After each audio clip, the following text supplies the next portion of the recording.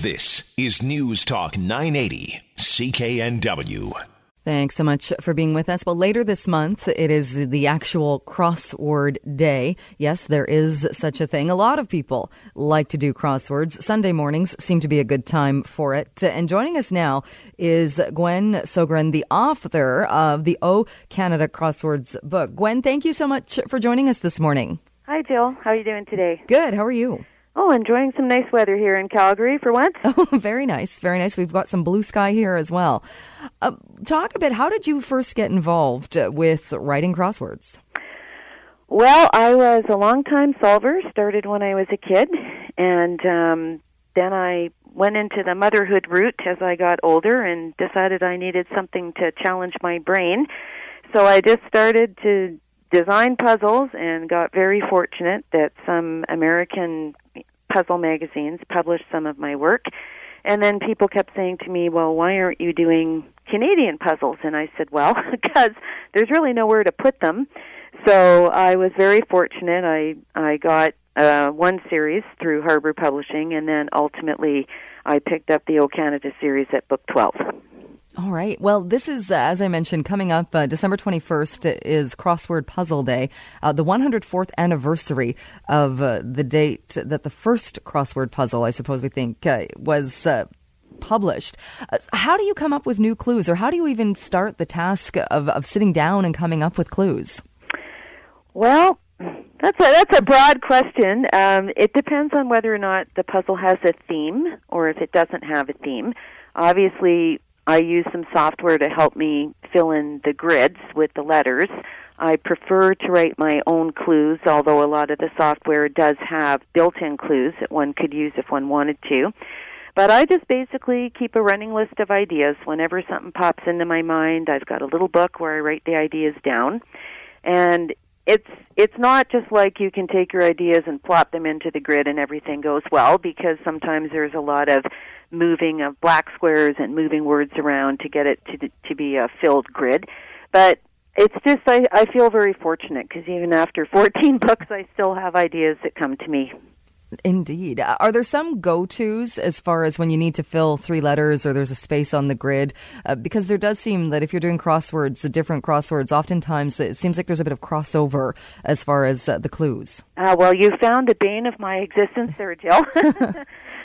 My books generally have about 12,000 clues in them.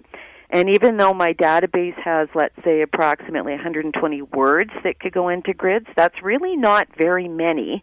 And there is a sort of ongoing issue with words that come up again and again. So my goal when I have a word, let's say like emir, E-M-I-R, it might come up 7 or 8 times in the book. So I try and put a different clue on it every time. I also try and separate, if a 9-letter word has come up twice in 3 grids, I'll try and do something about that, just so it's not so boring for the solver to see the same word all the time. But it's very strange with 3-letter words, 4-letter words, especially ones that start and end with vowels. There's really a limited selection, right? So you kind of have to just suck it up and live with the fact you're going to have the same words in grids, but you just try and do it differently every time. Right. Sometimes you just have the clue will lead you to emu. Yes. That's a definite one that comes up, probably 8 to 10 times in every book. You mentioned themes. So is it more difficult when there's a theme to the puzzle, though, because then everything has to be more connected, doesn't it? Yes. I mean, it's not just the content connection. When you have a theme, crossword grids are symmetrical. So let's say I have an 11-letter theme word up in the upper left-hand corner on the 3rd line. I've got to have another one down in the bottom right-hand corner on the 3rd line from the bottom.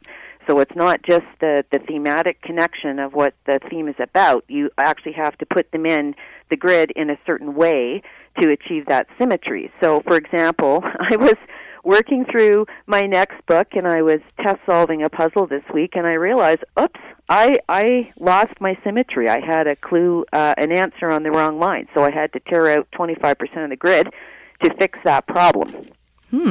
Yikes. Yeah, it's a bit of a challenge sometimes. It's with the themes, for me, they're probably the more fun puzzles, and they take a lot more front end work because there's a lot of research. Like I was just referencing the symmetry there, I can't just have, let's say, one 11-word answer in the grid that's a theme clue. I have to have two, right? So it's not just looking for one word, it's looking for pairs of words or pairs of phrases that I can use. So it is a bit of a challenge. And is that a rule in the crossword world, or that's a rule for you? No, like the grid should always be symmetrical. And so if you're putting in a theme, there should be symmetry to it. The one place where the rule gets broken is in order to fit as much content as you can, I will often put a theme clue across what you call the waist of the puzzle, which is the very dead center. So either going horizontal or vertical, even if there's no theme clue crossing it. That's a little cheat way that you can get a little bit more, especially the Canadian content in. All right. Do you do cryptic crosswords? Oh, I call cryptics the personification of crossword evil. I wish I had the brain to do them. To me, it's a very different kind of mindset to solve a cryptic. I'm full of admiration for people who can do them. I have started in the last couple books to try and write a few sort of cryptic type clues, and you know where that came from. It's what we referenced before, having the same word come up so many times. What can I do differently with it? So I have tried to start a little bit on the cryptic clues, but holy heck, I cannot solve cryptic to save my life. All right, I feel better now because neither can I. I don't even attempt doing those ones. My dad was a cryptic person, but for some reason I didn't get that DNA passed down to me. Have you ever had people be mad at you or contact you saying, wait a minute, this doesn't make any sense? It's so funny you would mention that because, yeah, someone wrote in a couple years ago, and it's just your interpretation of particular words. But she was Canadian, and she was quite incensed that I had referred to a truck as a semi. You know, your big rigs on the road. Mm-hmm. I mean, I always call a truck semi. And she said, well, here in Canada, a semi is only an attached house. And I thought, okay, this must be a local idiom thing somewhere. I don't know where she was from. I felt like saying to her, take a look at an episode of Highway Through Hell, because I promise you, we do call trucks semis in Canada. But that's an example where someone was quite distressed that, in her opinion, it was not correct to call a truck a semi. So, but then in your next puzzle, you could have the clue attached house, and it could also be semi. Right, and with a word like semi, it's a good word because you can use several different things, right, when you use a word like that. But I wouldn't say so much mad at me. I don't think. I think it's a difference of opinion. Another thing, I'll tell you another one that's come up, which is kind of funny. A couple years ago, my editor and I just decided we were going to spell donut, D-O-N-U-T, instead of the other way, right? Mm-hmm. And so for me, because I do Canadian books, it's always an issue between Canadian spellings and American spellings. So usually in my books, a word like donut with the U-T on the end would be at what we would call a variant. So you'd see, bracket VAR after the clue.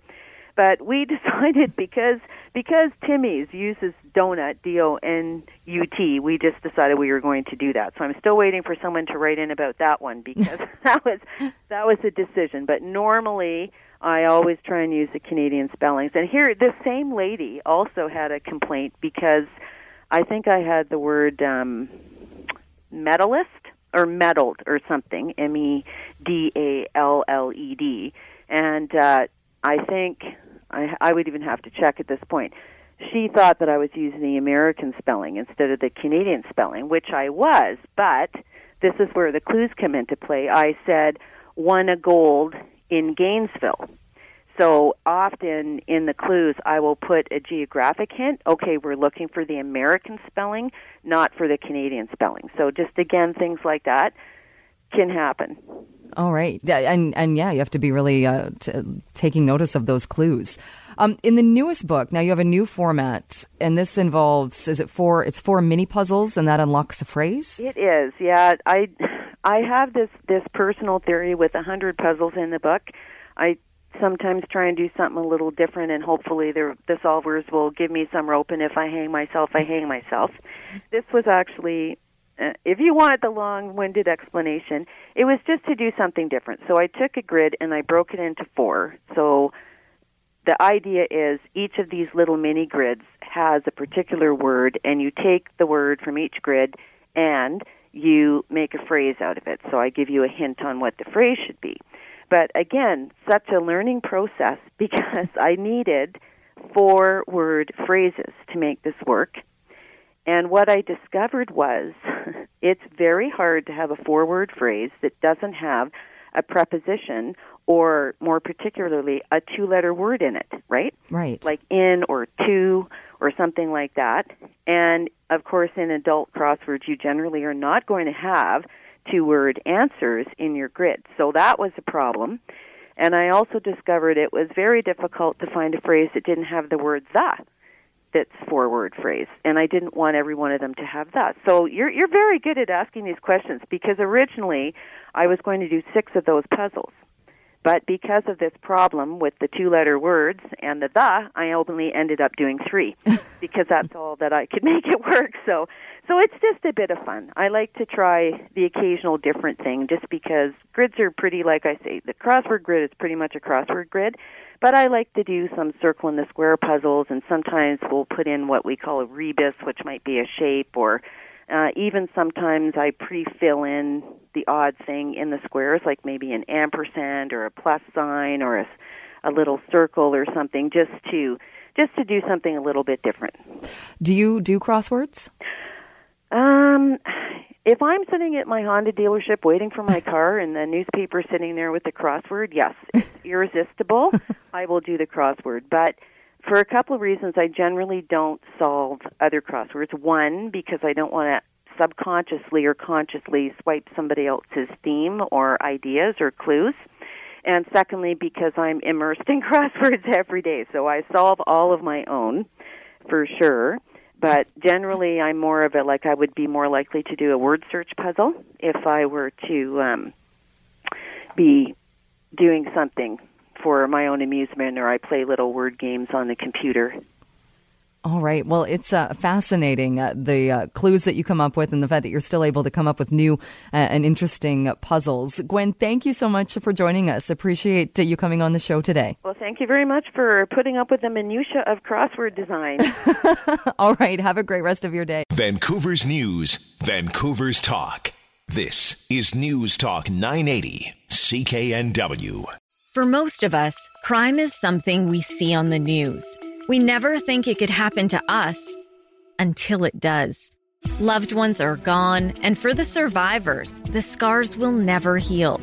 I'm Nancy Hixt, a senior crime reporter for Global News. And on this season of Crime Beat, I'll take you inside some of the most serious crime stories I've covered. Season 6 of Crime Beat is available now on Spotify, Apple Podcasts, Amazon Music, and all podcast platforms.